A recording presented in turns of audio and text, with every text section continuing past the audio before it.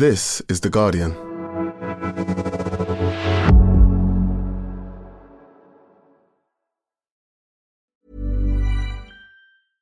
Ryan Reynolds here from Mint Mobile. With the price of just about everything going up during inflation, we thought we'd bring our prices down. So to help us, we brought in a reverse auctioneer, which is apparently a thing. Mint Mobile Unlimited Premium Wireless. How to get 30, 30, bit to get 30, bit to get 20, 20, 20, bit to get 20, 20, bit to get 15, 15, 15, 15, just $15 a month?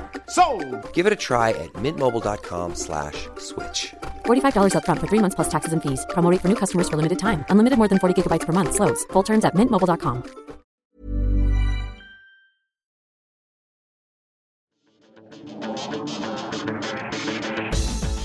Hello and welcome to the Guardian Football Weekly. No, I'm not going to quit even if Barry resigns, and who knows, by the end of the pod one of us might be the Transport Secretary, but we'll carry on with what we're here for until we hear otherwise. The Women's Euros begin in front of a record crowd at Old Trafford. Beth Mead's lovely dink, just enough for England to see off Austria. Not the greatest performance, perhaps not the greatest game, but a win and a clean sheet in your opening game is fine. It's all about peaking at the right time in tournament football. We'll look back on that and ahead to the weekend's games. Also, Raheem Sterling agrees personal terms with Chelsea. Will only the Frankie de Jong end up at Manchester United after all? We'll spend a bit more time on Liverpool and see if Barry knows the transfers that happened yesterday. There's lots of goals in Sierra Leone, your questions, and that's today's Guardian Football Weekly.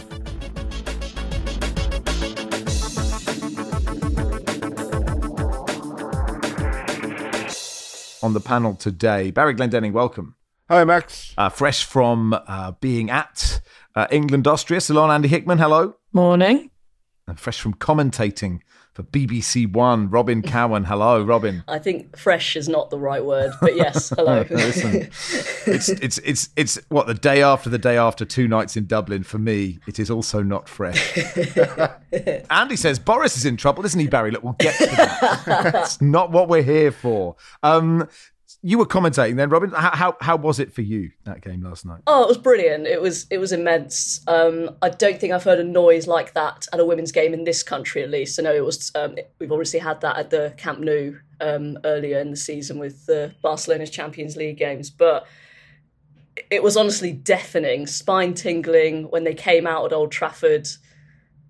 It was just fantastic. It was real, glad I was there moments, especially for those who've been covering the women's game when basically no one watched it. So it felt very special. Did it feel like kind of, I don't know, not the end of a journey, but did it have that kind of, I mean, Ceylon, you tweeted as well that I've already teared up 3 times. We're over 7 hours from kickoff. Ceylon, did it feel like that yesterday as a kind of seminal moment? Definitely. And I think I tweeted last night, I get the desire to stay away from the conversation about this is such a momentous occasion and this means so much more and look at the growth and haven't we done well and all that kind of chat. But it is really hard to stay away from that when you're feeling it so viscerally in that moment. And you looked around last night and I described it as it's like your whole life you've been waiting for kind of a door to unlock and trying to unlock that door. And then the door suddenly unlocks, but everyone's allowed through for the party. And everyone did come through for the party. It was such an amazing atmosphere, 68,000 people, young, old, men, women, just appreciating and loving the moment and the game and the players. And I think that was, yes, there were a few wonderful Mexican waves, which, our young people absolutely love. And there were torches, but it was such a different, it did feel like a new dawn. I think my friend Jenny Simmons writes a magazine called Manon, and she did an obituary of the women's game yesterday, which was the women's game as we know it died at 8 p.m. on Wednesday, the 6th of July. This is the new dawn. And that might sound quite sensationalist, but there is definitely that sentiment that it feels like a new moment that we can all just, sit back, enjoy, and I guess push to the next level. Yeah, Johnny Liu writing that this ground hadn't seen this much smoke since the Super League protests. was a good line. Did you feel that, Barry, sitting at home watching on your television? Did it feel different to you? Yeah, I suppose you have to break it down. There was the occasion and there was the game, and certainly it did seem something special. I do get slightly concerned sometimes, and Ceylon alluded to it there, that sometimes people covering the women's game can lose the run of themselves a bit and go into self-congratulatory mode when there is a massive crowd at a game, and then you go and see a Women's Super League game on TV and it's kind of tumbleweed a few weeks later. To get 70,000 to Old Trafford for this curtain raiser for this tournament certainly bodes well for the rest of the tournament. And, you know, they've sold over 500,000 tickets. All the England games are sold out. So it is going to be quite the party as long as England do their bit. And they just about did their bit, I thought, last night, Robin. Yeah, I mean, I think it's been said before that actually, the performance wasn't the most convincing, but I think that was understandable. You know, it was pretty intense, a lot of expectation on this team, and I think just in terms of the result was the most important thing yesterday. And also I do think there were flashes of really good play. They were quite wasteful. You know, I think that was the thing that Sarina Wiegman would have been disappointed with. She always wants them to be ruthless. I mean, even when they beat Latvia 20-0, she was saying they should have scored more. So it's, in my opinion, I think it's just, I'd like to see the performance level go up the next game. It's going to have to because Norway are excellent and a class above Austria. But 3 points, clean sheet, I don't really see anything wrong with that. I think there are a lot of mitigating circumstances with the performance. I don't want to bring it up too much, but the weather wasn't great. It was really windy and rainy, which obviously, you know, kind of expects going into Manchester, but it wasn't easy. And I imagine just trying to get into the head of the players walking out into the atmosphere. I mean, I don't know about you, when I get really nervous, I get quite tired, you know, you kind of shut down a bit. So I can imagine, you know, there were misplaced passes and I just feel like that would have affected them. I think getting through this with 3 points, 1-0 win is no problem for me at all. Yeah, I absolutely agree. I think there was a recognisable England that we've seen from the warm-up games. There was an aggressive, moving through the phases really, really well. I think Keira Walsh played phenomenally. Again, the way that she can turn out of a really tight space and release one of the deadly front three so easily, just with a cutting pass or a ball over the top. And we saw that. Then it was kind of the last phase that sort of let us down. We crossed, I don't know how many crosses, I'd love to see the stats, but the crossing was, unreal, just firing balls into the box from Hemp and Mead. But none of them were quite right. And I think that's where, and also we were playing against one of the best goalkeepers in the WSL. So it was going to take a lot to score a lot past her anyway. And it felt like we were going for a very direct crossing sort of tactic. But yeah, I'm really happy with it. I do agree that I think the occasion would have made it hard to settle. And almost there was this anticipation of what we've seen from the warm-up games that we come out stronger in the second half. And that didn't really happen either yesterday. The second half felt quite flat. And thank God for Mary Earps, because I was sat there in the last 5 minutes thinking, if we concede now, this is going to feel like a massive loss.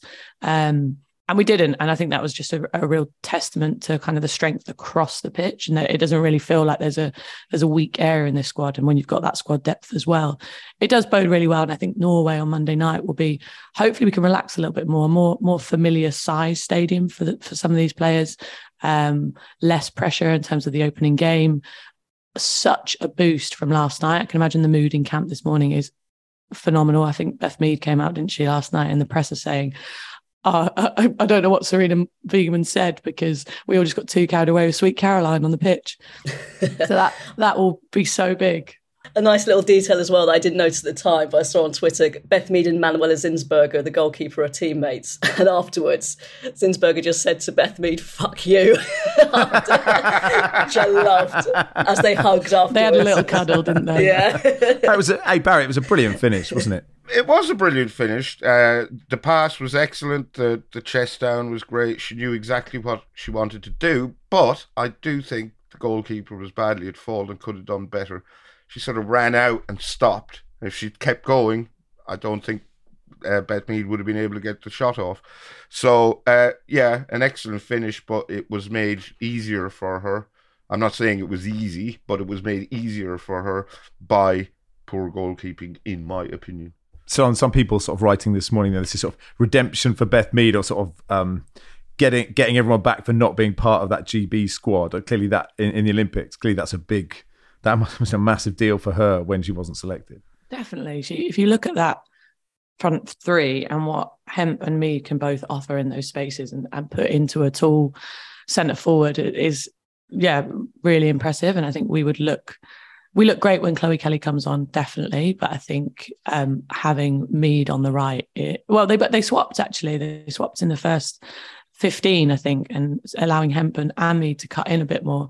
But yeah, she's incredible. There were big rounds of Beth Mead's on fire in the club last night at about 2 a.m. So she's definitely a fan favourite.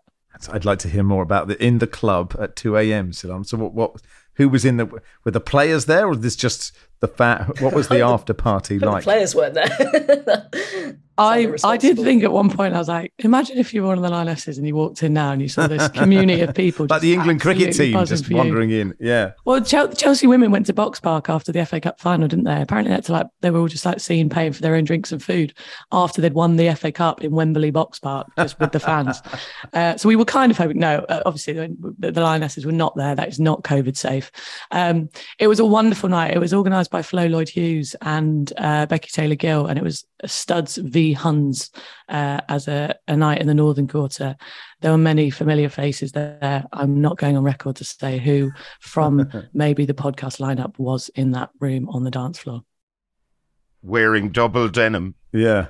I just didn't know Johnny Lou could dance, but I'd love to see it one day. What do England need to do better, Robin, than against Norway? I think just finish their chances. I think, as I said, I think this one's out the way. The sort of anticipation's over now. Play with a bit more clarity. I do think, Austria are very astute defensively. Norway's main threat, their main strength is their forward line. So they're going to have to be good. I mean, we should have a big mention for Millie Bright. I mean, the ball was kind of almost like a magnet to her head. She won every single header. She was immense. She's going to have to do that again because Norway have got, obviously, Ada Hegerberg, who's back fit and firing.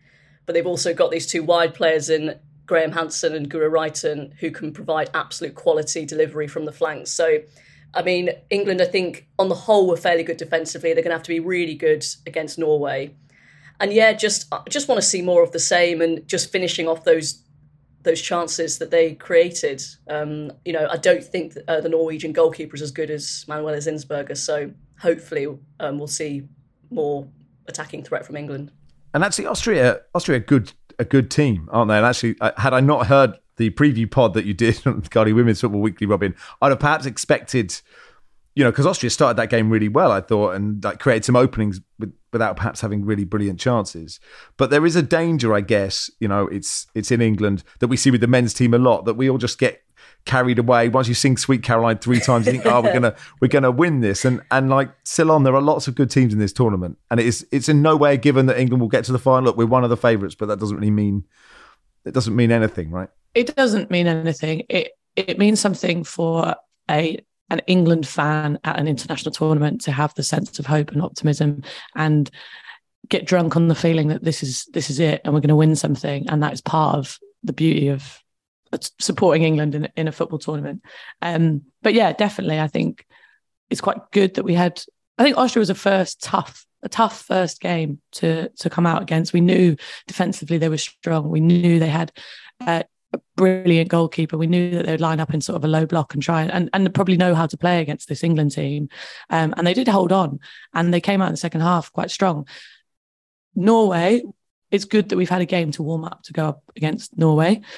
I'm hoping there's, as I said, a bit more of a relaxed feel to it, and that these players can go out there, enjoy it, and play the relentless, aggressive football that we've seen in the warm-up games. So, but yeah, it is absolutely by no means England's shoe-in to this final. But the win in the first game is everything, gives them the chance to settle any nerves. If they had messed it up or lost, then they'd still be nervous against Norway, and it could have been a disaster. So even if the performance last night wasn't brilliant, I think they need to hold the ball better, score more of their chances. The win is all important. Owen says, I'm curious if Barry's, he says, antipathy towards the England men's team extends to the women too. My terror at the prospect of a tournament win for the men is totally all-consuming, but I think I'd be pretty chuffed for the women if they did it. It's an Irish compatriot of yours. Yeah, I'd be the same. Would have no problem with England winning this tournament. In fact, I hope they do win it. But yeah, it's the men's football team and the men's rugby team. I just want to fail. I actively support the cricket team. I'm happy to support the women's football team. Where does that come from, though? What motivates the support for the women? Is it the shared struggle at this point? Yeah, maybe. I don't know. Yeah, that is a very good question and one I would have to think about. I suppose I've lived here for a very long time, so I can be magnanimous. I could live here for 5 million years and I would not be able to bring myself to wish the England men's football team well. But it's an interesting question, Simon, and it probably reflects on me as well. And maybe it's just because I didn't grow up with women's football. That last night I didn't have the agonising pain, nerves, fear that I have for the men's team going into a major tournament. I don't know if that's a terrible subconscious admission that I'm just at heart just a proper football man, but the build up to a men's major tournament for me is still different. Yeah, I definitely hear that, and I think I'm trying to reflect on my own experiences now, thinking how I felt last night pre-game compared to how I felt maybe before the men's Euros kicked off last summer. And I think there's so many similarities, but I think the women's game, naturally, because of my own lived experience, feels, I don't know, there's a closer proximity to maybe the elite level that feels like we're all in this kind of together.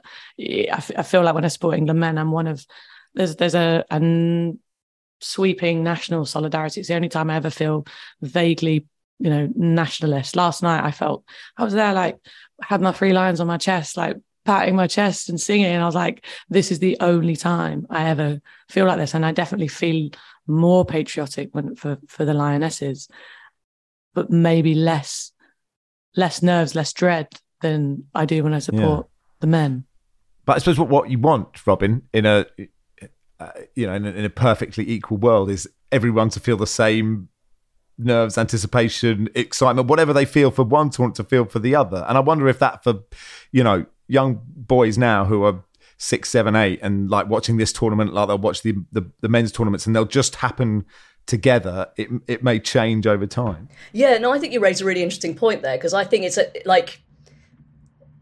because I cover the women's game, it feels like, even though I don't know them, but I know these players and you want them to do well, and that's how we get the sort of terrible ball of anxiety when we hear that. And then obviously watching the Premier League, we know the players and we feel like, we hear them in the build-up and all that, and it's kind of again, you have this kind of connection with them. Whereas I think that connection, as you say, hopefully those who are watching the tournament today will start to feel that connection with the players, and then with tournaments to come, that horrible dread and horrible feelings will come watching them in a tournament and just desperately hoping them to do well. But yeah, it's still, I hate to use the phrase, but it's still growing. The visibility still isn't as big as, obviously the Premier League's so accessible.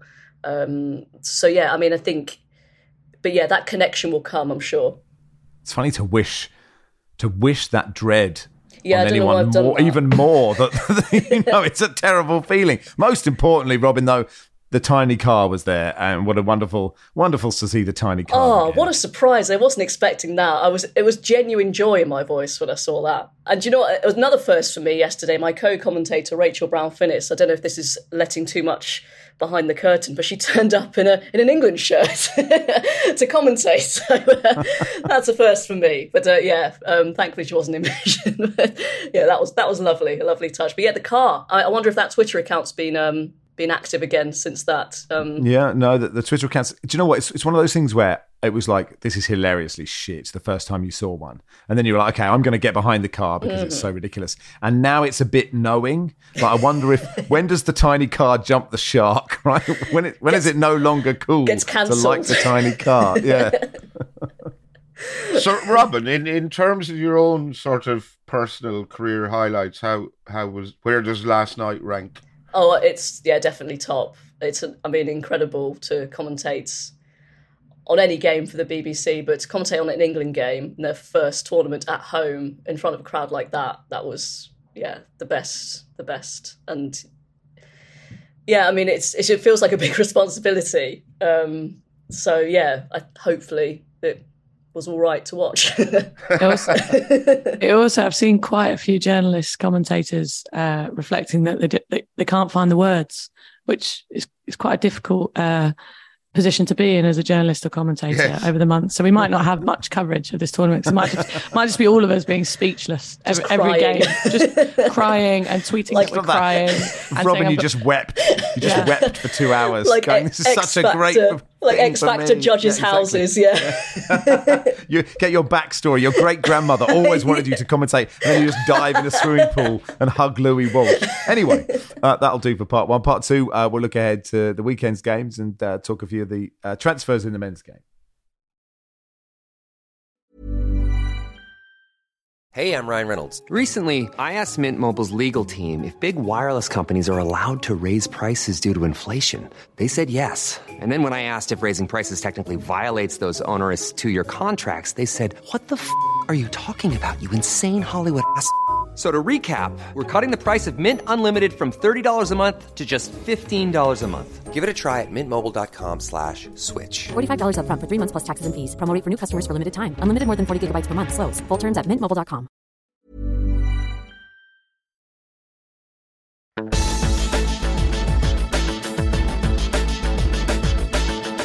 Welcome to part two of the Guardian Football Weekly. Sidford said, will my hangover after last night's Dublin show be gone by the time you record this? I really hope so. Gary says, how was that pint in Mulligan's on Poolbeg Street on a scale of 1 to leaving a guitar in the back of a taxi? Yes.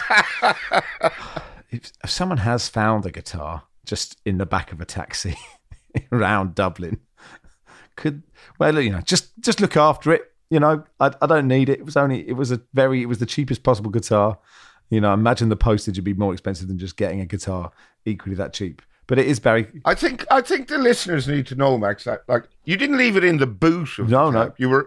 You were sitting beside your guitar in the back seat of a taxi and got out and forgot to bring it with you. And then I was in the hotel room sort of looking around for things, and I just thought, I've left.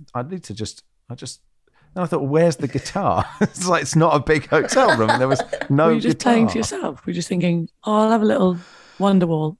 I thought, I just thought, that's what I like to do. I like to play No Woman, No Cry. just before I go to sleep every night, just pick it on the acoustic still on. Do you think Elton John's ever got out of a taxi and gone home and gone, oh, bollocks, I left my grand piano in the back seat of the taxi? It's a different level of gig, I suspect. But anyway, hopefully we'll find a guitar for the shows in Hackney. Come on, this is our last chance to plug it. They're really good. We've got a few tickets left. Friday and Saturday in Hackney. If you live anywhere near, come, please. Because, we do all these podcasts for you, and we get paid for it, I guess. So, so I start getting angry with the listeners. But look, come if you've got nothing to do on Friday or Saturday night. Troy Townsend, Jonathan Wilson. Is there an after party? Is there an after party? It's a good question. We did invite the whole of the Dublin gigs to the pub, and they all came. And both nights there was just one barman, just like on a Monday night, going, what on earth's happened here? Anyway, he got very angry about a chicken being thrown around. I can't, Mark Langdon was there. What are we meant to say?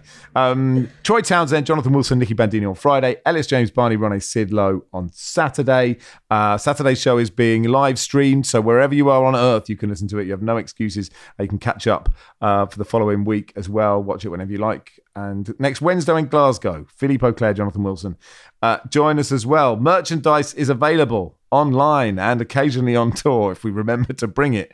A scarf, a t-shirt, it's lots of David Squires inspired stuff, and he is brilliant. Right then, I suppose the big news before we talk about Northern Ireland and playing their first game in their first tournament, Alexia Putellas ruled out for Spain is such a massive blow, Salon, isn't it? Yeah, huge. And I feel really bad. So it's sort of a public apology. When I first saw the news, it broke on an Instagram page saying it was a knee sprain.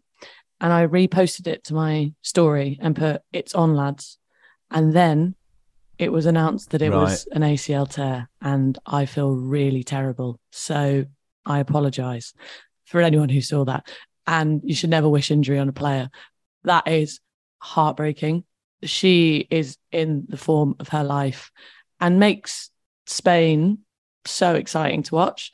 So to not have her in a tournament, to do it on the eve of a tournament, to know that you're going to be struggling and in a physical and a mental battle for 6, 8, 9 months, is heartbreaking. So I apologise for that post. I didn't know the scale of the injury in my defence at that point.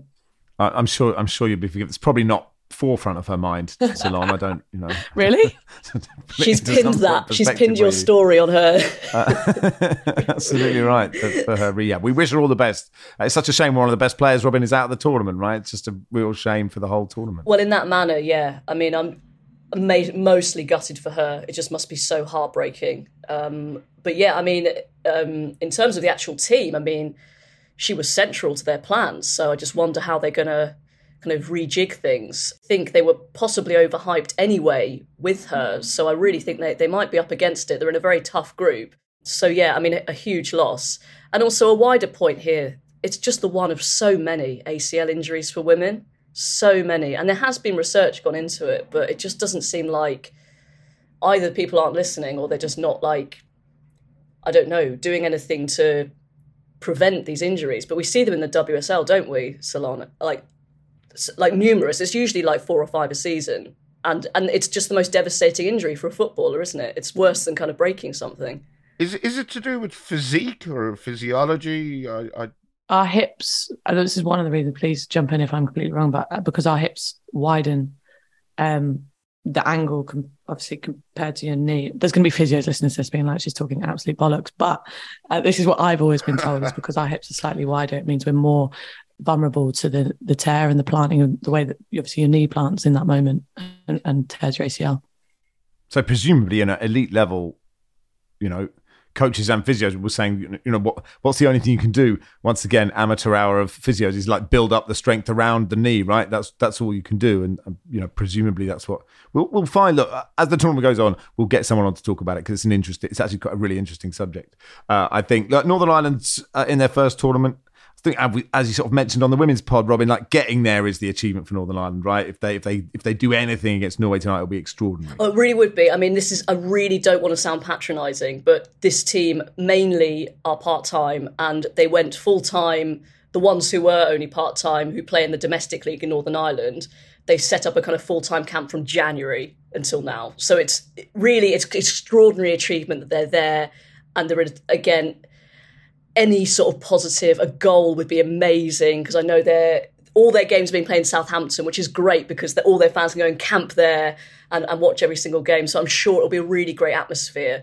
But realistically, it's going to be very, very difficult for them to pick up any points. It's just because of where they are as a nation in terms of women's football. But, I'm hoping they get a moment at least to celebrate.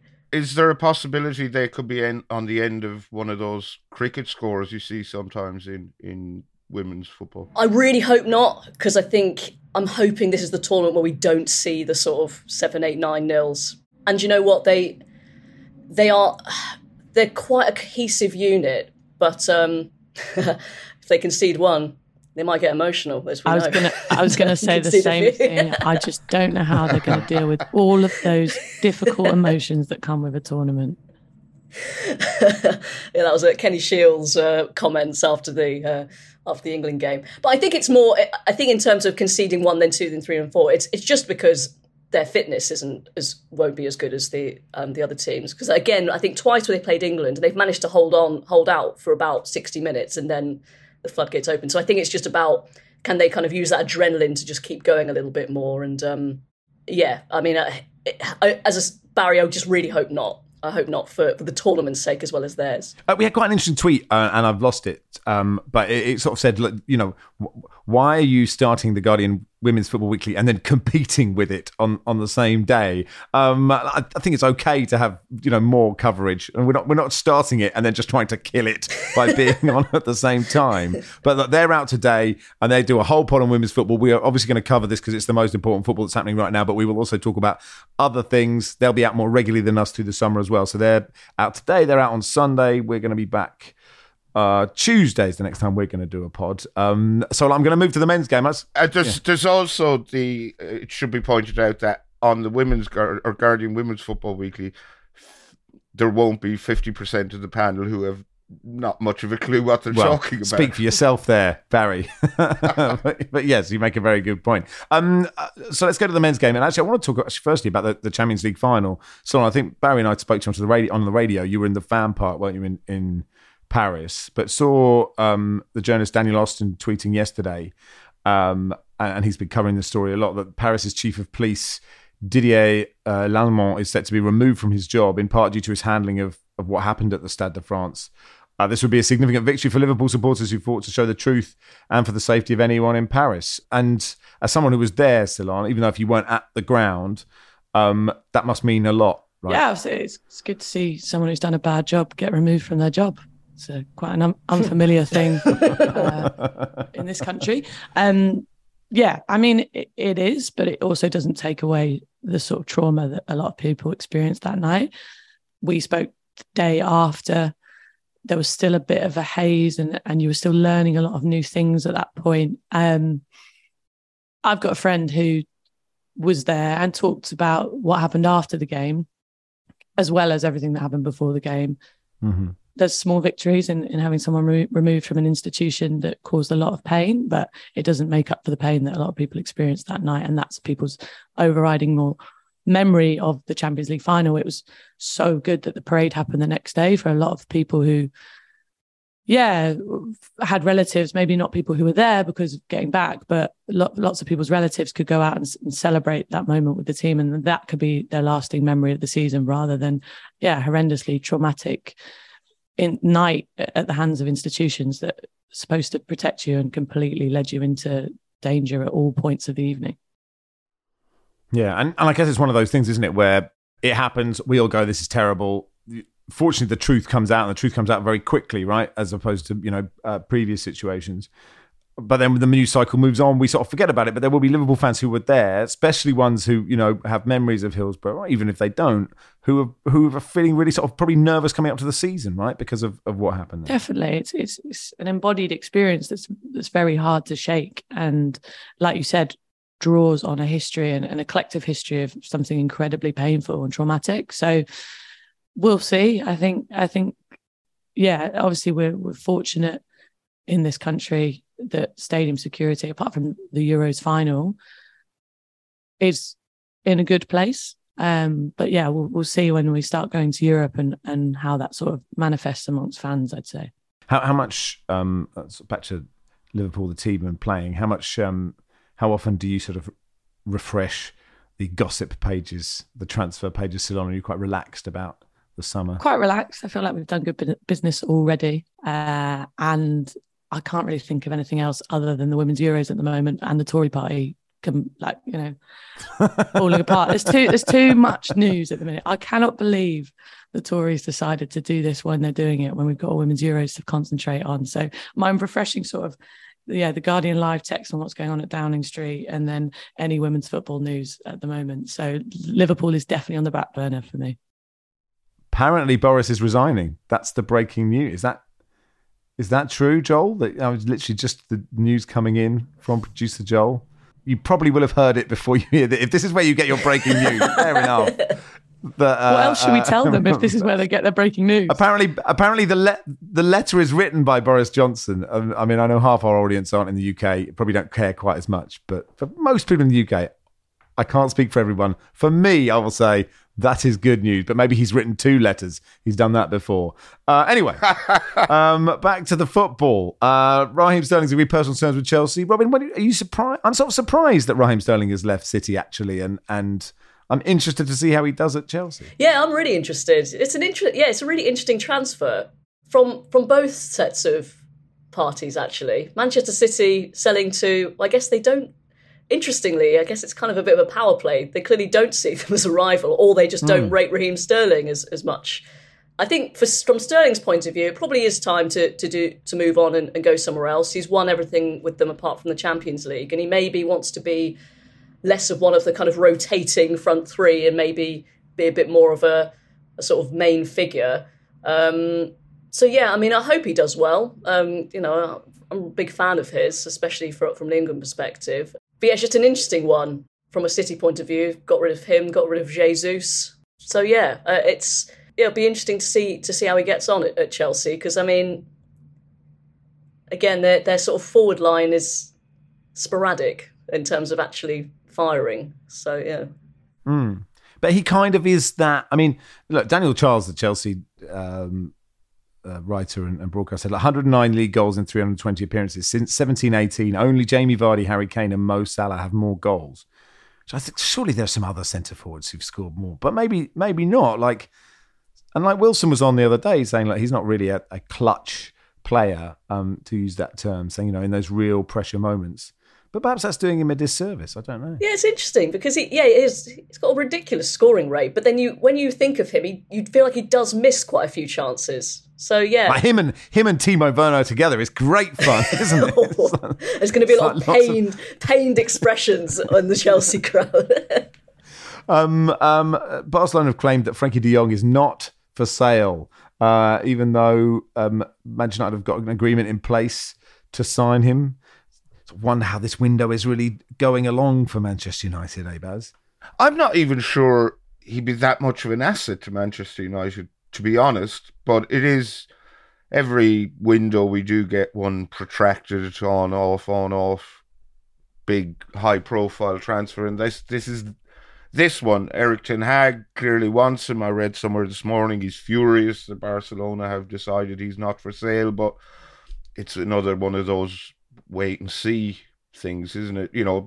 Barcelona could be just trying to weasel more money out of United. We just don't know. You enjoying watching what's happening at Old Trafford? Has it got to a pity stage yet, Ceylon? Sorry, I just got the Guardian push that says Boris Johnson's to resign. Sorry to bring us back there. No, that's okay. I just think once I mentioned that, I thought nobody on the panel is really going to be focused on talking about meaningless transfers, are they? We could just talk about politics for 10 minutes. No, my question, Ceylon, was, do you look at what's happening at Old Trafford and, another somewhere it doesn't seem to be working out perfectly with joy, or do you have you started to pity? Would you like a competitive Manchester United again? It's a really tough question. Would I like a competitive Manchester United? I've also got, I'm thinking about last night, and I went into the toilets at Old Trafford, the women's toilets, where, by the way, there was a massive queue, and we need to really redesign some old stadiums so women can go to them. Only time you'll ever queue for the toilet at a professional football match if you're at a women's game. Welcome to our world, Ceylon. Oh, it must be so hard, Barry. I'm just wondering, when you went into the packed women's toilets at Old Trafford, were all the cubicles full of people smoking and doing cocaine, or were they actually attending to their ablutions? Yeah, but predominantly children. So yeah, I hope not that. But You Never Walk Alone was inscribed on one of the doors when you went for a wee. So and it wasn't me. Which was a nice moment. So, but do I want Manchester United to be competitive again? No, because of their ownership. And I think if you're going to ruin a football club like that financially and put profit and greed above the success and happiness of so many fans locally, globally, then no, you don't deserve to do well until the ownership changes. Okay. Good answer. Barry, some transfers, what have happened? Joe Aribo to Southampton. Your reaction? I think it's a good transfer for both clubs. He's gone from Rangers. They bought him for 300 grand from Charlton. He's been good for them. Very versatile midfielder. I think he used to play as a deep line midfielder under Steven Gerrard, and then Giovanni Van Bronckhorst played him in a more advanced role, I think, due to an injury crisis, and he was good there. He can play wide. Not quite sure. It's a bit like Gabriel Jesus to Arsenal. What are Southampton getting? Are they going to use him as a deep line midfielder, play him advanced? They already have James Ward-Prowse, Oriol Romeu, and Ibrahima Diallo. So I think it's a good transfer. And Southampton do have previous in the field of buying a player from an old firm club and then selling him on to Liverpool for tens of millions of pounds. So he'll probably be lining up for Liverpool in 2 seasons' time. He's a good player. Tyler Adams to Leeds. Yeah, he's a young American defensive midfielder. I suppose I don't think he's like for like, but he is basically a replacement for Calvin Phillips. There are big boots to fill at Leeds, so he'll need to hit the ground running. He's played under Jesse Marsch at New York Red Bulls and at RB Leipzig, so Marsch is obviously a big fan of his. But I would not like to be going to Leeds to replace Calvin Phillips because that is a tall order. That is. Pogba and Di Maria have both gone to Juventus, which, I mean, the Pogba story is an interesting story, isn't it, Robin? And so it never really worked. And we know he's a really good footballer, but he didn't really deliver often enough. No, it's a real shame because seeing some of the, his range of passing, he's so elegant, strong. When he's playing well, he's an absolute joy to watch, but I can't really remember that many times for Manchester United, at least, where we saw that. So hope he gets back to it. It just didn't work out. I mean, obviously he was playing under numerous managers, which probably didn't help either. So yeah, just hope he gets back to sort of playing with freedom and being happy. Although I don't think we need another Pog Mentry or whatever it was. I think we can leave that story there. Will Graham Souness follow suit by transferring to BT Sports so he can continue to just tear into him week in, his week back out? garden going, get your haircut. Well, you just think if he just had one haircut for his whole Man United career, it could have been so different, couldn't it? Anyway, that'll do for part 2. We'll do any other business in part 3. Spring? Is that you? Warmer temps mean new Allbirds styles. Meet the Super Light Collection, the lightest ever shoes from Allbirds, now in fresh colors. They've designed must-have travel styles for when you need to jet. The lighter-than-air feel and barely-there fit makes these shoes some of the most packable styles ever. That means more comfort and less baggage. Take the Super Light Tree Runner on your next adventure. Its cushy, lightweight foam midsole supports every step, and the extra outsole traction gives you the grip to just go for it. The eucalyptus fiber upper adds next-level breathability to keep you going all day. Plus, the Super Light Tree Runner is comfortable and ready to go right out of the box. So, what can you do in a super light shoe? What can't you do is the better question. And because they're super packable, the real question is, where are you taking them? Experience how Allbirds redefines comfort. Visit allbirds.com and use code SUPER24 for a free pair of socks with a purchase of $48 or more. That's ALLBIRDS.com, code SUPER24.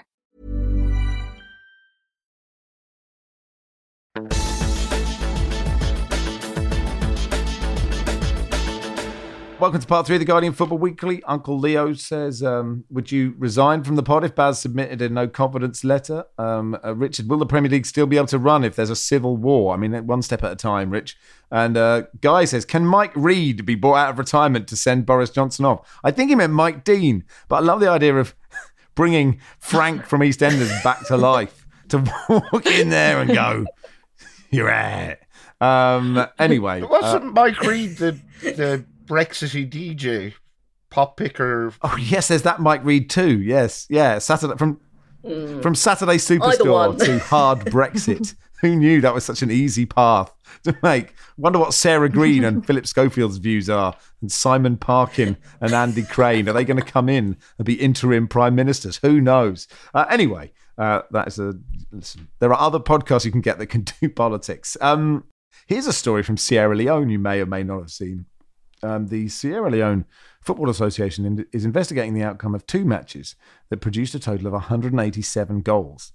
The 2 second-tier games saw Kenema-based Kahunla Rangers and Gulf FC of Kono heavily defeat their city rivals in Premier League qualifiers on Sunday. Kahunla walloped Lumbebu United 95-0.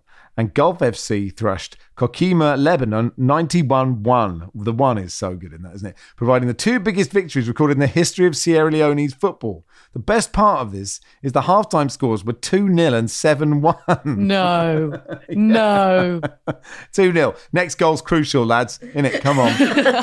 Kahuna Rangers scored 93 goals in 45 minutes, which is two a minute if you add in injury time as well. What happened? And you generally, a referee, if it's 95-0, he's not going to play the added time, is it? +7. Where'd you get that from, ref? Basically, they were on the same number of points going into the final round of matches. They were fighting for the remaining place in the National Super 10 League, which serves as the final qualifying phase for the Premier League, for those of you who aren't exactly sure how the pyramid works in Sierra Leone. The two games took place simultaneously. The referee of golf matches refused to officiate the second half. It's strange because it was only what the score was 7-1. 7-1. He was subsequently replaced. We don't know by a referee or not. We don't Another know. player for the other team, apparently. Yeah, possibly, yeah. And then it says, things took a dramatic turn over the course of the second halves when it became clear that the team with the better goal difference would go through, with Kahuna netting 93 and Golf scoring 84. I mean, like, they're not on pitches next to each other, are they? So clearly they're just getting texts and going, you've got to keep going. They've scored another. But who's the Jeff Stelling of Sierra Leone? And how's he going to cope with that one? You've got Chris Kamara at one, haven't you? And Alan McAnally at the other goal. There's been another goal, Jeff. Blimey. Chris Kamara is still on 7-1 and it's 90 0. Exactly. Yeah, exactly. I missed that one. I've run out of fingers, Jeff.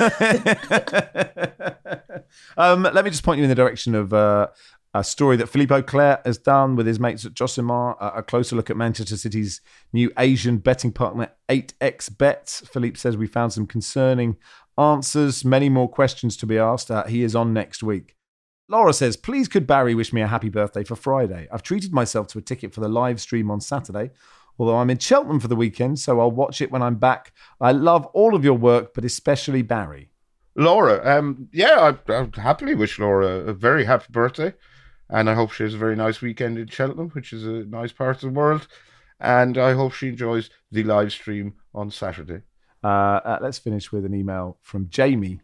I hope you're doing all right, Jamie. He says, Dear Max and Barry, I hope this email finds you very well. I've listened to you in the pod religiously for almost a decade. While many before me have said this, it really is true that you got me through lockdown, and that, as Barry alluded to in his recent article, I strangely see you as close friends despite not actually knowing you. 10 weeks ago, I was airlifted from a mountain after a horrendous fall while hiking on holiday in Wales. Simply put, I'm lucky to be alive. I've broken my back in 3 places. I've severely damaged my spine. Currently, I can't stand or walk, but I am improving, and such functionality may return. These past few months have been difficult.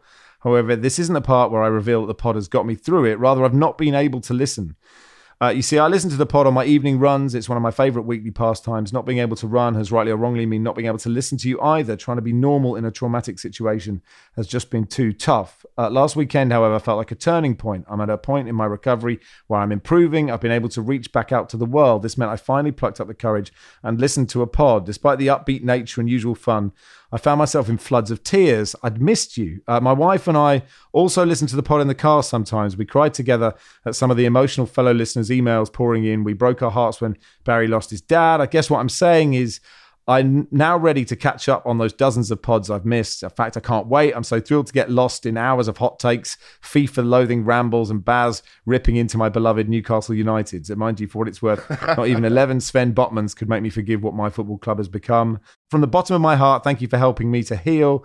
Your friend, that's Jamie in Newcastle. Listen, Jamie, we send you all our best wishes. If you Google Jamie, one of his friends, I think, has set up a GoFundMe or Just Giving, to help pay for, rehab and recovery and all those sort of things. So you can find that. Jamie Hardesty, Hardesty. But Barry, I often come to you when I've read something emotional to say, will you just echo my thoughts? So that is what your job is to do right now? Yeah, absolutely. That's the stuff of nightmares, and just wish Jamie every bit of luck in his recovery. Yeah, we send you all our best, Jamie, and thanks so much for your email. We do appreciate it. We get lots of them. We don't have time to read them all out, or we start to feel very self-indulgent when we do, although we read enough out to feel self-indulgent enough. So I don't know what I'm trying to say there. It's a humble brag, isn't it? Anyway, that'll do for today's pod. Make sure you listen to The Guardian Women's Football Weekly as well to see if our hot takes were better than theirs, so we can crush that pod before it has even begun. And they'll be back on Sunday. We'll be back on Tuesday. But for the time being, Salon, thanks so much for your time. Thank you. And Boris Johnson has gone. That is it's magical. Who's coming in? Ceylon, or should we just stay on a high for like 10 seconds? Let's just enjoy it. Soak in the moment. Give it Dominic Raab to the end of the season. Oh, fuck. Robin, thank you. Thank you very much. Thank you, Barry. Cheers. We'll be back on Tuesday. Football Weekly was produced by Joel Grove. Our executive producer is Danielle Stevens.